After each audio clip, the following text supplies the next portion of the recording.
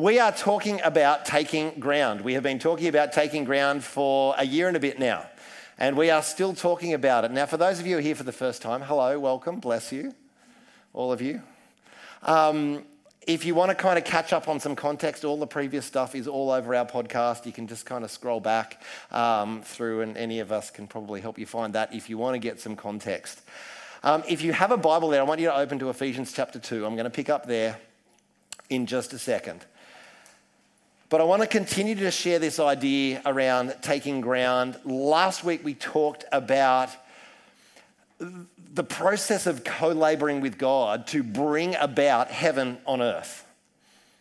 So we established the idea again that it is our commission, it's our job to see what is in heaven and bring it down to earth and see it manifested in the earth realm. That is our assignment. When Jesus taught us to pray, your kingdom come, your will be done on earth as it is in heaven, he showed us that the highest point of the will of God in any situation is on earth as it is in heaven.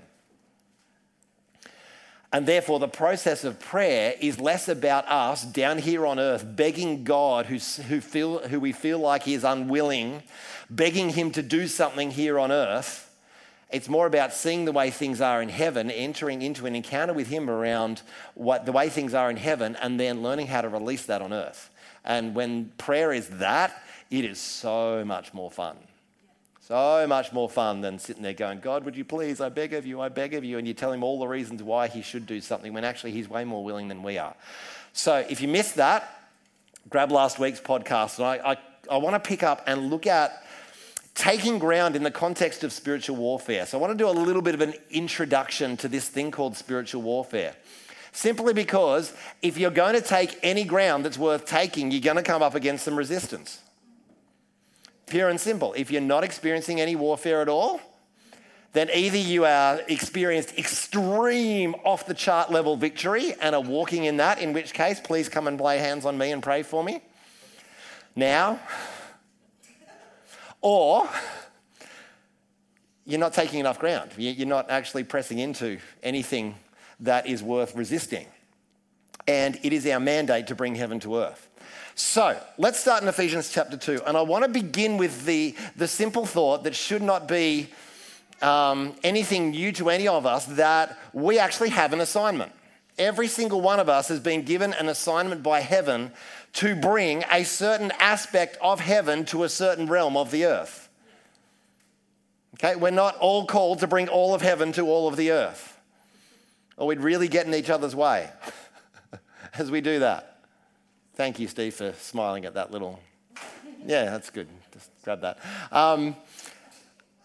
All of us carry a unique aspect of the character and nature of God and a unique aspect of the presence of heaven, and we have a unique sphere or realm of authority where we are meant to release that, and for all of us that's different. When all of us step up to our role, it becomes like this massive orchestral concert that gives glory to God as we all play our part. If you go and see an orchestra where every instrument is playing exactly the same thing, what that's called is a boring orchestra. It's just noise. It might be a tune, but it's boring. When you've got a whole orchestra, there is a richness of sound that comes from the fact that instruments are playing different things, but all of them are working toward, they're playing off the same sheet, as we often say. So, Ephesians chapter 2 and verse 10. And then we're going to jump over to Ephesians 6 in a moment. And that is Galatians chapter 2, and I'm wondering why it didn't say what I thought it should say. Over a page, it's all good. So, simple verse. You will have all heard of this many times before. There's a pretty good chance. For we are God's handiwork, created in Christ Jesus to do good works, which God prepared in advance for us to do. Anyone never ever heard that verse ever before? Didn't think so. Okay. So, that word handiwork, it comes from the Greek word poema, where we would get our word poem. So if you were to, the one who delivers the poema in Greek is either a performer or a poet. So in a sense, what that word handiwork is saying, that you are God's poetic masterpiece. You are And when a performer performs or a poet delivers a piece of poetry, what they are delivering is a creative expression of themselves. Yeah? So, you being God's piece of poetry, you are a creative expression of who God is. That's really cool. You are a poetic masterpiece. I can't seem to speak. Come out. Do you like that? Yeah, it was in tongues. Now we'll all just wait on the Lord for the interpretation. You. Oh, yeah. Okay. Order in the court. Order. Now, you are a creative expression of the Creator. A masterpiece of His creation, and you have been given an assignment, and in that poetic masterpiece, you are perfectly crafted and created for that very thing.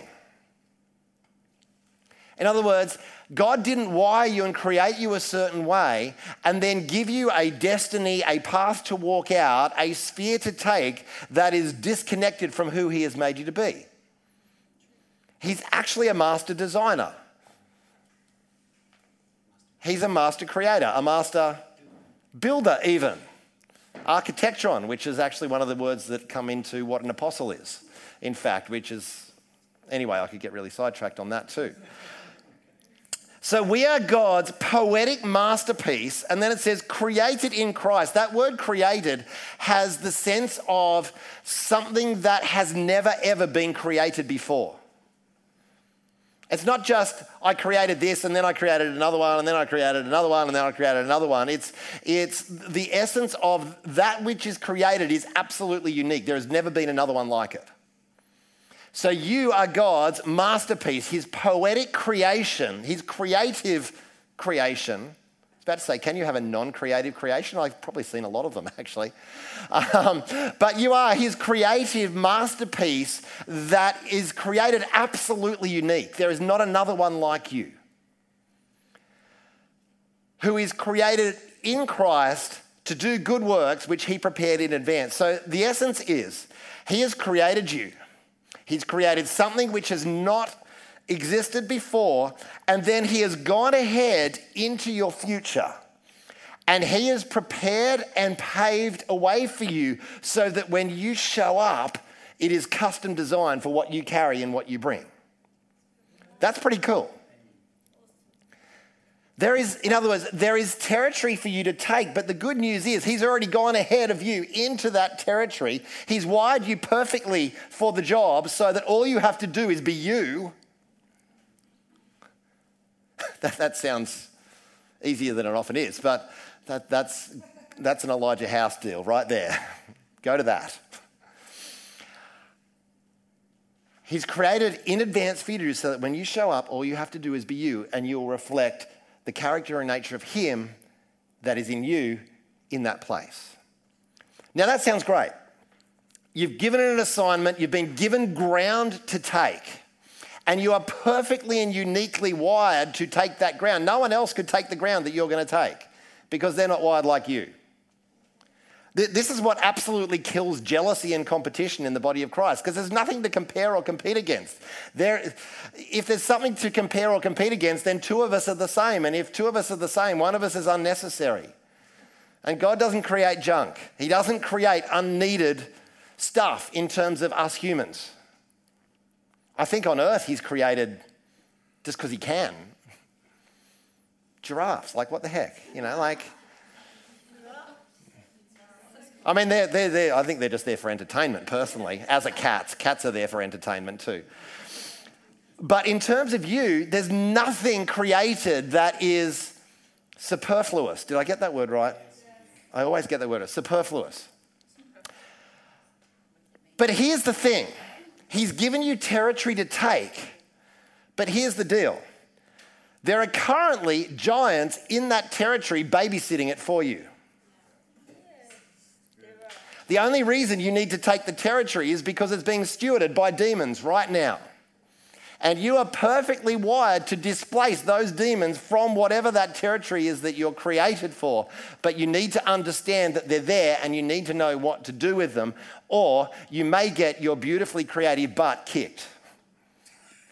That's my way of saying it. So the taking of the promised land in the Old Testament is one of the clearest pictures of the people of God actually taking ground, taking destiny-related ground. And ultimately, I can't remember if we talked about this last week or not, ultimately the end game is that the kingdoms of this world become the kingdoms of our Lord and of his Christ. That's the end game. And the knowledge of the glory of the Lord will cover the earth like the waters cover the sea. That's the end game. We've got a patch of that somewhere, as does everybody around you. But God promised the children of Israel the promised land. He said, yeah, that's why it's called the promised land, because it was promised to them, and I'm stating the obvious. But as they go to take the promised land, they suddenly find there's some really, really big dudes in there. The sons of Anak, the Nephilim. Yeah, the Nephilim, Adrian's not here this week, but if Adrian was here, and the moment the mention of that, he could go into a whole history of how those things came about and what they were. But essentially, this is so not important, but I'm going to tell you anyway. The Nephilim are rumored to be, when you read early in Genesis, when the daughters of God lay with, basically bad demons and humans had a very physical relationship and produced these enormous, quite demonized humans. And these were the things that were filling the land that was called the promised land. It's like, hey God, thanks for the land. This is awesome. Let's go take it. Oh, you didn't tell us about them. All right. So when Caleb and Joshua go in to spy out the land with the 10 other spies absolutely lose their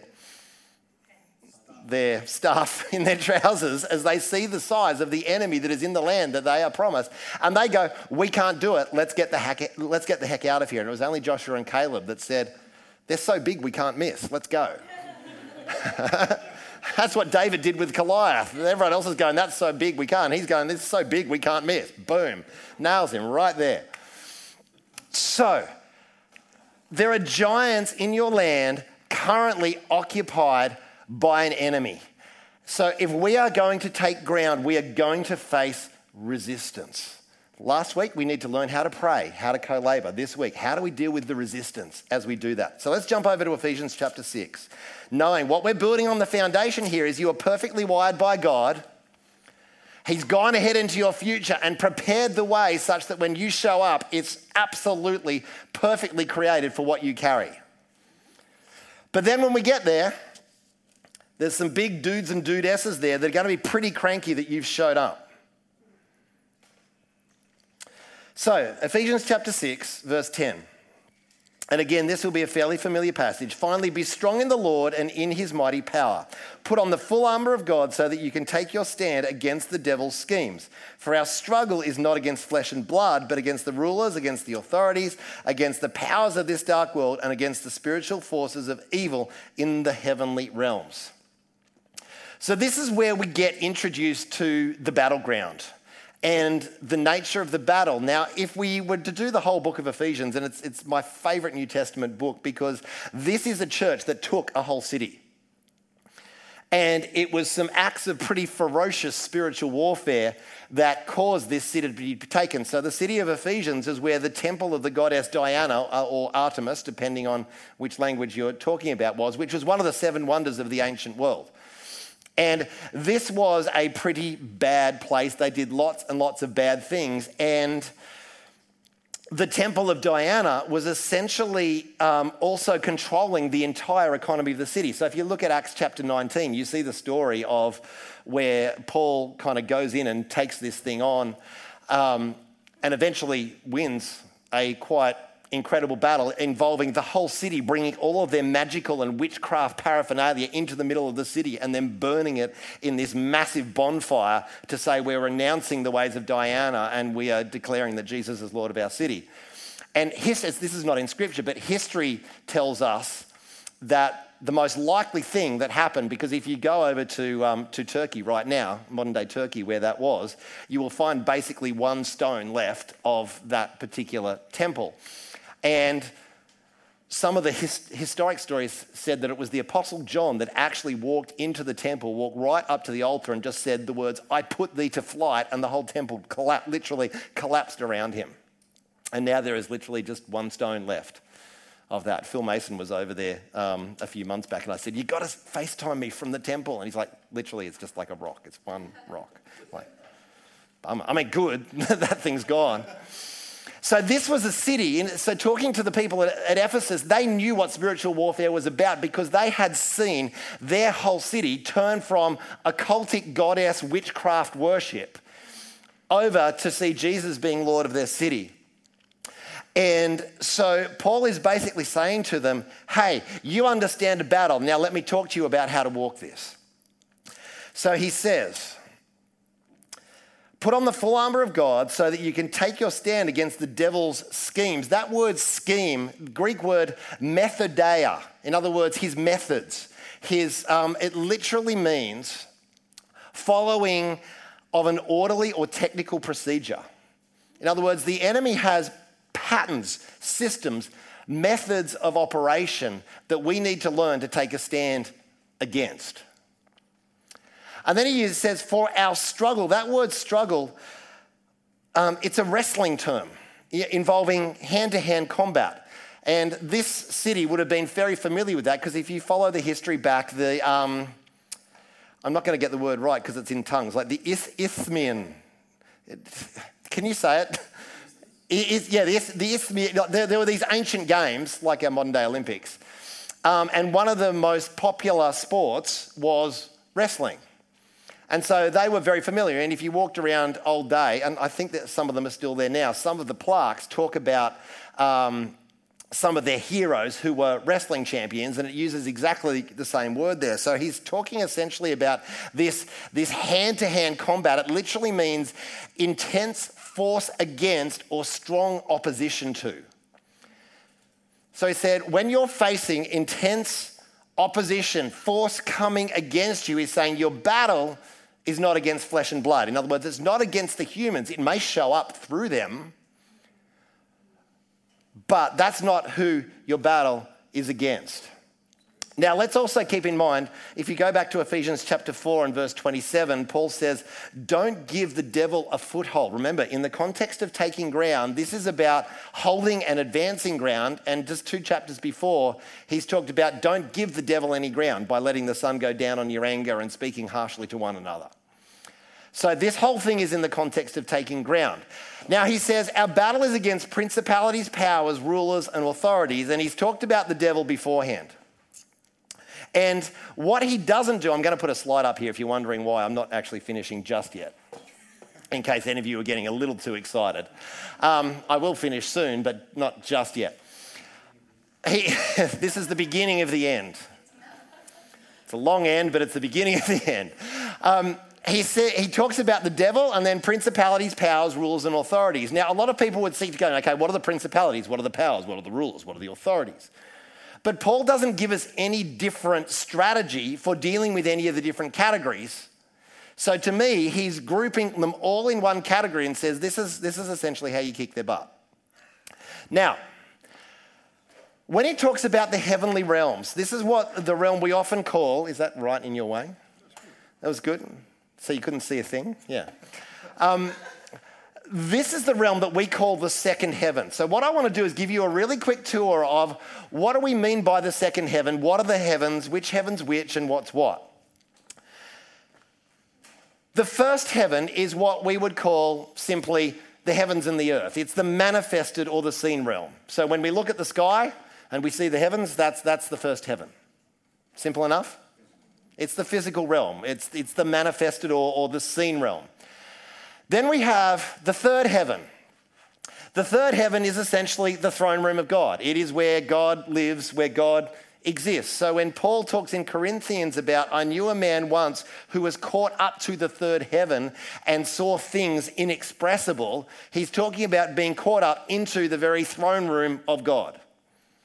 That's the third heaven.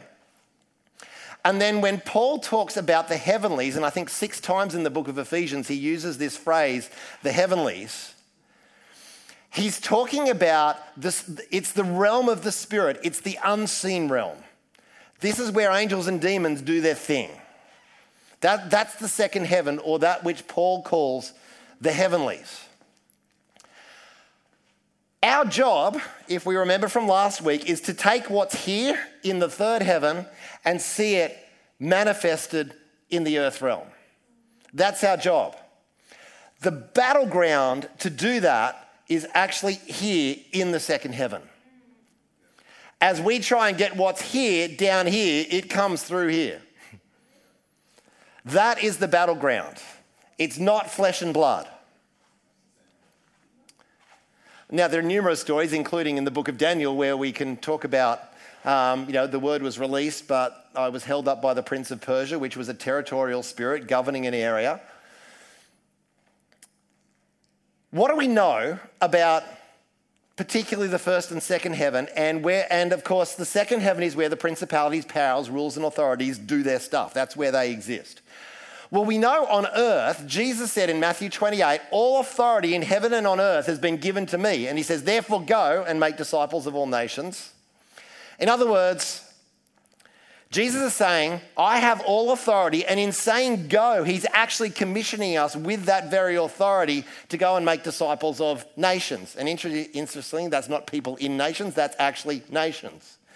That's another message, but we'll get to that one day. So if Jesus has all authority, there's somebody else that has none. And who might that be? Satan. I heard this week, he prefers to be called Satan.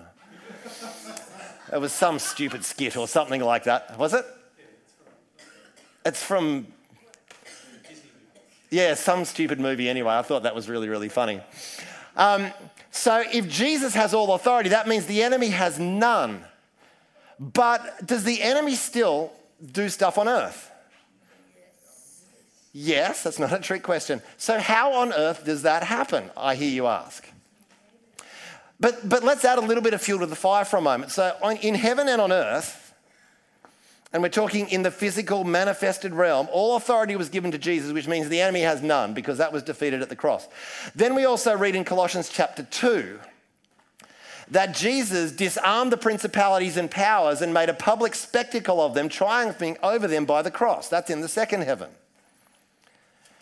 If you read Eugene Peterson's version of that, which is called The Message, he says he made a public spectacle of them and marched them naked through the streets.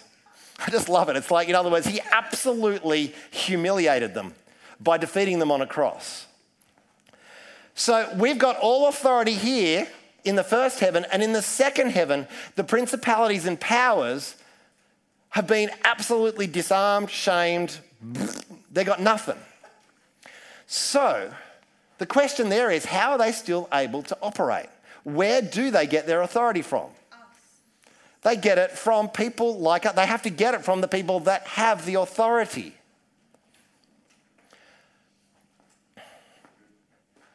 I'll come to that in a second.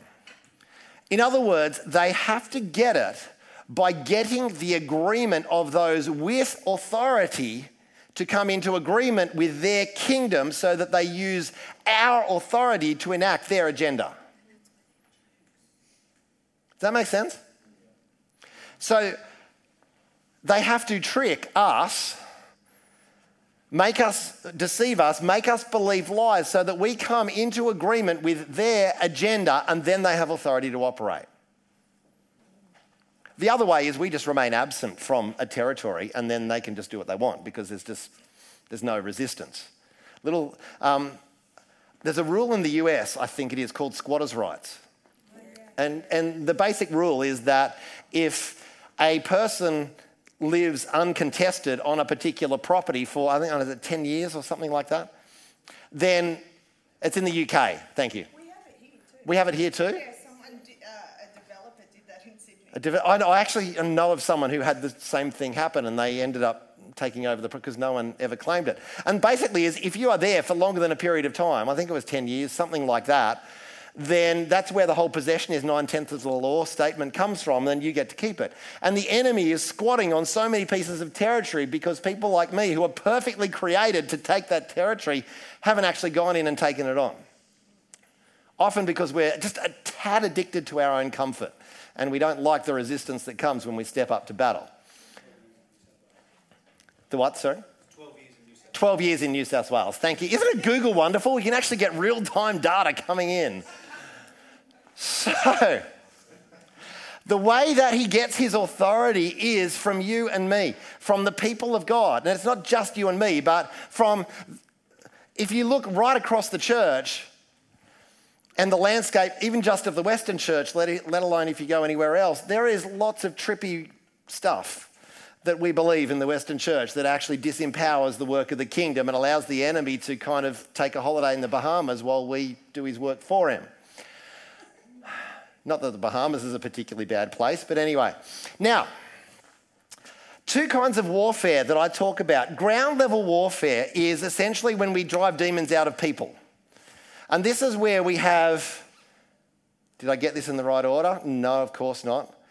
Individual authority. So the authority on the first heaven to drive stuff out of individuals is given to an individual. You see a demon manifesting, you have authority to deal with that. When we're talking what I call strategic level warfare, this is over regions and over realms. So region could be as in a geographical region, like Australia, like Rouse Hill. Even the city of Sydney, there are different spots where different principalities have authority. And if you drive around Sydney, you will notice it feels different in different places because of the spiritual authority. So even if you cross the border, which is Windsor Road, into Blacktown City, there is a different feel in Hillshire to Blacktown Shire because there are different authority structures in place and therefore different agreements in alignments because the spiritual realm honours the natural boundaries.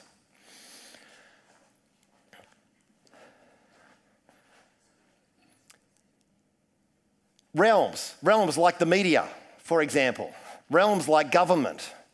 When we're talking realms, where we're talking collective, it's a different kind of authority, and authority for that is given to the church, not to the individual. So when you see an individual trying to take on territorial or collective spirits, they usually get their butts kicked because they're stepping outside their metron of authority. It's dangerous stuff.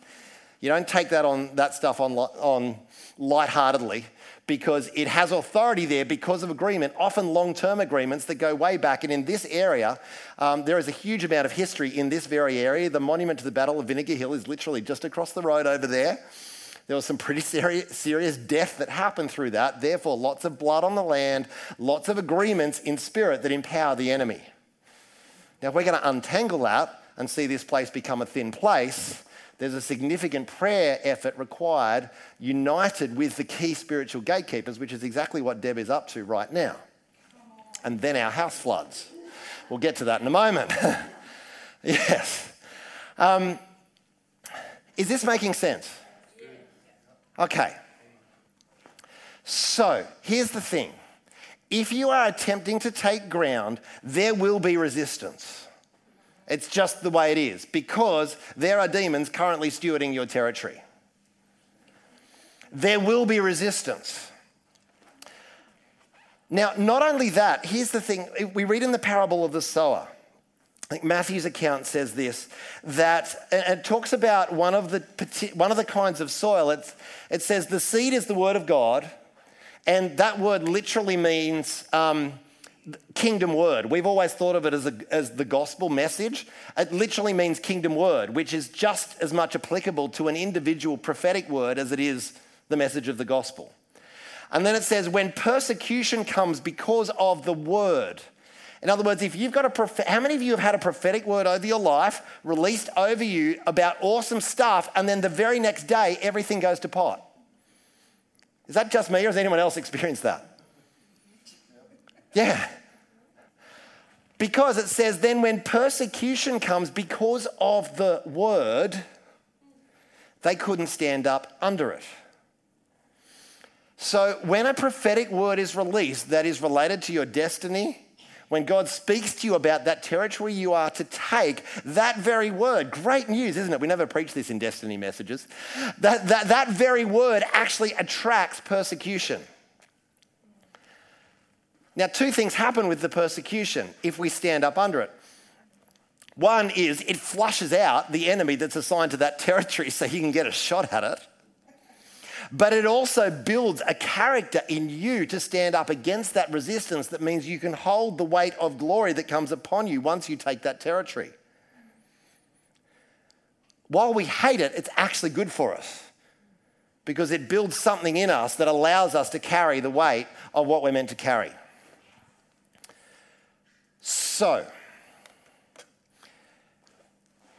taking territory involves taking what's here and pressing the wrong button. That really presses my buttons.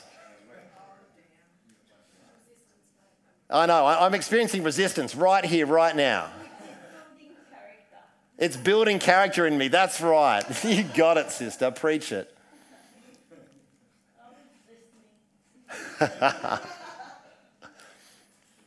Okay, so if we are going to take what's here and bring it here, we're going to experience resistance. So what do we need to be able to do to take territory? In order for that spiritual warfare to not take us out, we need to look at our agreements and our alignments because the enemy only gets authority when we agree with his kingdom.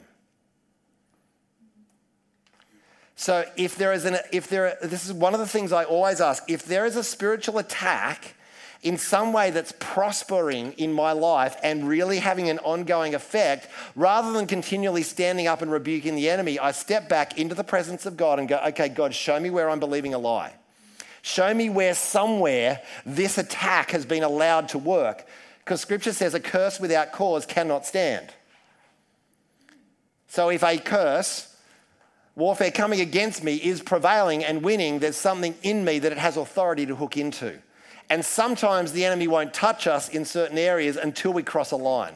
And then we cross over a line and it's like everything breaks loose. It's because he's like, well, you can go that far, but the moment you step over there, I'm going to let loose on you. But God uses that to surface stuff so that we can walk into a greater level of freedom, which means a greater level of stomping on the enemy's head, putting our foot on his throat and going, ha, we win. Now, I don't say that to be flippant. I just say that to demonstrate victory. We need to look at our agreements and our alignments. And we need to get filled with power. See, victory over the enemy comes from two things, authority and power. Both are required. So if you think of a policeman, authority is their badge. They flick their badge at you and say, come with me. And if you don't do what they say, the full weight of that is behind that badge will come down upon you. That's authority. Power is the ability to carry out, which is their gun.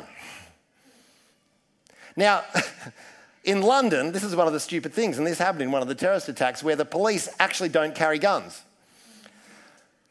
So they had authority, but they had no power to stop what was happening because they literally had no firepower. They could go, stop, in the name of the Lord. In the name of the law, I mean. It would have been better to do the former. So in the name of the law. And all the terrorists who have no respect for that authority do is go, boom. Okay, next. So we need both authority and power. Authority says we have the legal right to tell the enemy where to go, and because that authority comes from a higher authority, that authority will back us when we say that. But to enforce the authority, we need power. Authority comes through alignment and agreement. Power comes through Acts 1:8. You will receive power, dunamis, Greek word, explosive power when the Holy Spirit comes upon you, and you will be my witnesses. That word witnesses, incidentally, means, it's a forensic term that means there will be enough evidence to convict you guilty of being a follower of Jesus because of the power. Not just because of your moral behavior, because of the power.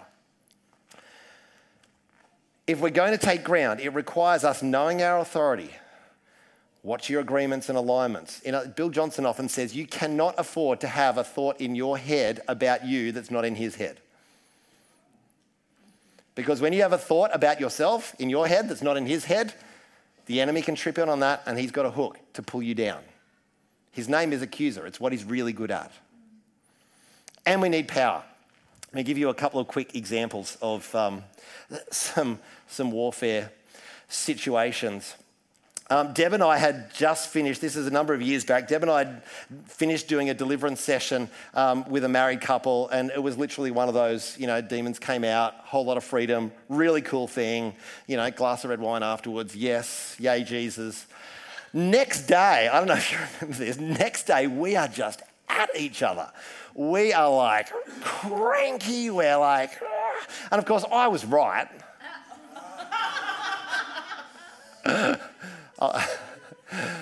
And that's where the deception was, right there, that gave the enemy the hook. Anyway, we were at each other, and then there was this one moment, I can't remember which one of us stopped and said it, it would have been her, yeah, no. Said, is it possible this is an attack because of what happened last night? And the moment we named it, it's like it lifted, and all of a sudden we weren't so cranky anymore. Because we recognised the attack. Up until then, we'd been blindsided as a counterattack because we'd taken ground in this particular relationship. It was now coming against our relationship because it was cranky. The moment we recognised it, we told it where to go, and we were all of a sudden happy again. Even though the thing is, when you're in the middle of it, it's almost like you don't want it to lift because I'm so cranky.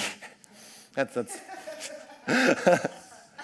We both said that. I don't know if you remember that. I have the recording. I remember when we bought our first house down in Dundas. It was a townhouse. And we weren't married yet, and I hadn't moved into it yet. We were in the process of doing that, but we had, the contract was signed, it was our property. And I remember turning up to Deb's place just grumpy, and this seems to be a common theme of me being grumpy and cranky, isn't it? Anyway, anyone do deliverance after? Anyway, and I was just cranky, I was grumpy, I was like, completely uninspired about just about everything. And Deb gets in the car and is like, what is wrong with you? And I'm like, plenty, there is plenty wrong with me right now. And again, I can't remember which one of us said, is it possible this is an attack? And straight away, this picture flashed across my mind of this demonic figure that was basically this walking skeleton wearing this kind of red king's coat. Like, do skeletons wear clothes? I don't know, but this one was, walking around out the front of the property. I'm like, oh, there is actually a demon attached territorially to that property, and now that we've taken it on and we own that property and we haven't told it to go, it's going for us. So right then we stopped, we took authority over that property, we told that thing to go, and literally like that, I don't know if you remember this, it was out the front of the house at West Pennant Hills. Don't remember that one either, I remember it very clearly.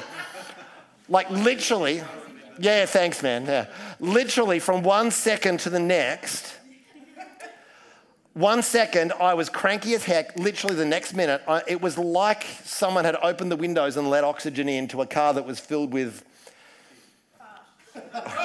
That's what I was thinking, but I didn't want to say it on the recording. Literally from 1 second to the next, it's like the air cleared and I'm like, oh my gosh, that is so much better. Literally because we'd come under attack because we were in the process of taking a new piece of physical territory in that particular instance. I remember getting slammed at, I was up in Lura, this is going back many years, in our first ministry. We were doing a lot of prayer over our region and we were working on, connections with the other churches around that. And I was up in Lura, I was actually on holidays, so my guard was down. I wasn't thinking anything particularly spiritual. I was staying in a caravan park in Lura and I was eating my breakfast, which at that stage was a meat pie and a can of Coke. I was 22, 23 years old, I think, at the time. It was where we used to stay for Katoomba Youth Convention. It was that caravan park. And I was sitting there eating my meat pie and a can of Coke, had my Bible out, and the more I read my Bible, the more this depression just came over me. And it was almost overwhelming to the point where my feelings and thoughts were heading into kind of suicidal territory. And that's not me. That's I've had moments in my life going way back where, that may have been an issue, but at this stage in my life, that was not something. But I was just I was in seriously, seriously bad space. And I just thought, oh man, I need more of a holiday. I need to make sure I have more time off. Anyway, I left the territory, went and visited some family out at Bathurst or Orange somewhere. And I didn't kind of think of it much after that because obviously I'd left the territory and it stopped. I came back to work and I got together with one of my intercessors and I had this strange experience up in Lura and described what happened. I said, I'm there with my meat pie and my can of Coke. And she's thinking, well, there's your problem right there. There's no way I could do that these days. And I said, and the more I read the Bible and the more I prayed, the worse it got. And she's looking at me, and this is a pretty gifted intercessor. And she's looking at me going, are you seeing what's happening here? I'm like, no. Typical guy, I had no idea. And she's like, okay, what do you know about the area up there? Oh, it's filled with witchcraft. What do you know about what we're fighting here? It's oh. All of a sudden, the light switches on. We tell that thing where to go. I come back into alignment with the King. Because when you start feeling feelings like that and you go, I'm feeling that way, you're actually coming into agreement because you're owning the feeling the demon is trying to put on you. And when you own the feeling, you come into agreement with it and you empower it. And empowering a territorial witchcraft spirit is a really bad idea. It makes you feel terrible. Just a little clue. Just a clue. You can have that one for free. It wasn't in my notes. Just as we have begun, I think, to take ground in terms of this realm, our house starts to flood. Now, interestingly, our house flooded a couple of weeks back. And then when I came home from church that night, you all prayed for us that day, which was really cool. Thank you. thoroughly ministered to us. It was really awesome. Came home and most of you know our house, driving across the front garage, and I noticed there's water absolutely pouring from next door all the way down the path, and the grass is getting really soggy and full of water. And there is lots of water flowing down, and I'm like, you have got to be kidding me. So I thought, maybe the neighbours had the sprinklers on. And anyway, I went and looked, and what had happened was one of the kids next door had been washing the car, and those spray gun things that had been switched off, but he didn't switch the tap off. The thing popped off and the hose was just, everywhere. And it was all flowing down into our house. And I'm like, that is twice in one day. That's a little bit interesting. So I just took note because when something similar happens more than once, I often think, okay, what's going on? Monday night, just gone, before Deb and I went off to hang with the Heart Revolution. Went great, by the way. Thanks for asking. It was awesome. Absolutely great week. Mission accomplished, very much. Monday night, I'm under the house with Daniel. We're looking for something, cannot find it. So Daniel says, I'm just going to go sit on the couch out here and I'm going to ask God for a word of knowledge as to where it is. Now, he actually has quite a history of getting it right. It's quite amazing. Anytime I lose something, that's the first place I go is I ask him. He prays for it. We usually find it. It's pretty awesome. Makes me wonder if I'm actually saved, but that's another story. Lay hands on your father, son, Anyway, he goes to sit down on the couch. He says, hey, Dad, there's water pouring down the wall. Is that supposed to be happening, inside? Is that supposed to be happening? I'm like, not really, no. Let me just come and check that out. So I had the sprinkler on over the back grass, and I had it in a place that I'd never had it before, and for some reason it was shooting up the window, and the window had wood over it because it's where I do my video stuff and make it dark. Somehow it had squeaked its way through there and was pouring in around all my electrical gear that was on the floor. Now, thankfully, because Daniel went out to pray, he got it early, and it only wet a little bit of area, and I pulled up the things the next morning, stuck them out in the sun, and they were dry in, half an hour, and all was fine. But it was one of those moments of that's 3 times. Now that water is flooding over into our property in a way that is probably not particularly welcome. So when we were up at Heart Rev, I put it out to our gang, who are all very prophetic, and just said, this is a little bit trippy. We've got words about floodgates over our life, but not this kind. This is ridiculous. And one of the pastors, Chris McRae, dear friend of ours, just said, when the enemy comes in like a flood, the Lord raises up a standard against that. Shifted my faith in that moment to go, okay, yes, because if this was a God flood, it wouldn't be destroying everything. It would be a blessing. It would be making us happy. This stuff hasn't been making us happy. Okay, it's been deeply, deeply frustrating. And then to have it like a third time, I'm like, this is a little too much. But as soon as we got the word of the Lord, it's like, okay, there is warfare going on. We as a community, we've stepped it up a notch. We're taking more ground in worship. We're taking ground in the Spirit in our area as we start connecting with the other churches and knitting hearts with them and praying for God to touch our city. As we're doing that, the enemy's going, ooh, I don't like that. And we had this sudden revelation the other day, I think the enemy wants us out of this region. And we're like, not a chance. No way. But what we have now is a promise to stand against it, where instead of walking around going, well, I wonder what's going to flood next, which would be really, really dumb because that would be agreeing with the enemy's strategy. We're now going, when we see that, we know the Lord is raising up a standard against whatever the enemy is flowing, because that's what he's like. Because see, he has won the victory in these realms, and what it takes is for us to step into alignment and agreement with his victory, receive his power, and then let's go take ground. Let's stand.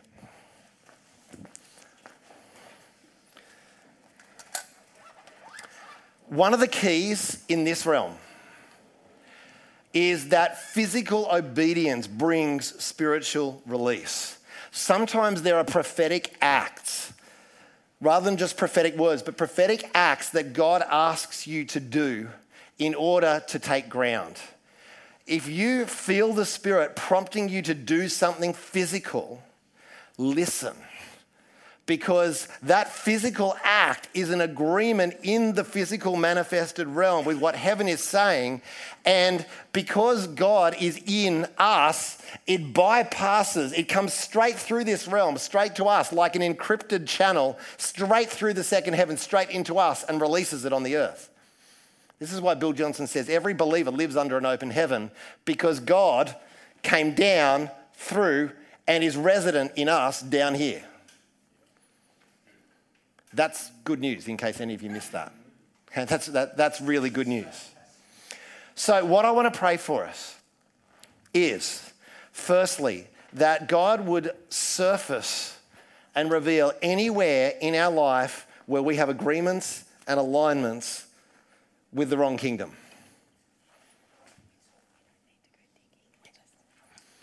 Just let him talk them to you. You don't have to go digging. Don't have to go on a witch hunt, no pun intended. Just, if he talks to you about it, listen and respond. And then we're just going to pray for fresh and continued fresh outpourings of power on us. We don't want to be like the cops who have got an awesome badge but no gun. Okay? We need authority and power. So Jesus, we recognize that you have won the victory. We recognize that on the cross you made a public spectacle of the enemy. And we know that you've given us ground to take. We know that there are giants in the land, but we know that you have already given us power and authority over those giants that are in our territory. And so right now, we align ourselves with the truth that we are your children, that we stand in full authority, and that nothing that the enemy can throw at us can have any power, can have any authority without our permission. So God, if there are any agreements, if there are any alignments in us, particularly around our beliefs about ourselves and our beliefs about our destiny and our beliefs about who you are, if there are any lies that we are believing in those realms, we give you permission to reveal them to us. If any of those lies are bearing fruit in our world, we give you permission to show us. If there's anywhere where the enemy is just squatting on our territory and living there unchallenged and barking accusation at us, simply because we've never stood in our authority and told it to get out, we give you permission to reveal it to us. And God, we declare we are a people who take ground. We say yes to your commission to bring heaven to earth in the realm that you have created us for. And we just celebrate, we rejoice, because you have the victory, you have given us the victory, and everything has been placed under your feet. So God, fill us with power afresh. Every morning as we awake, would you fill us with power afresh? Fill us with power afresh. Baptize us afresh in your Holy Spirit.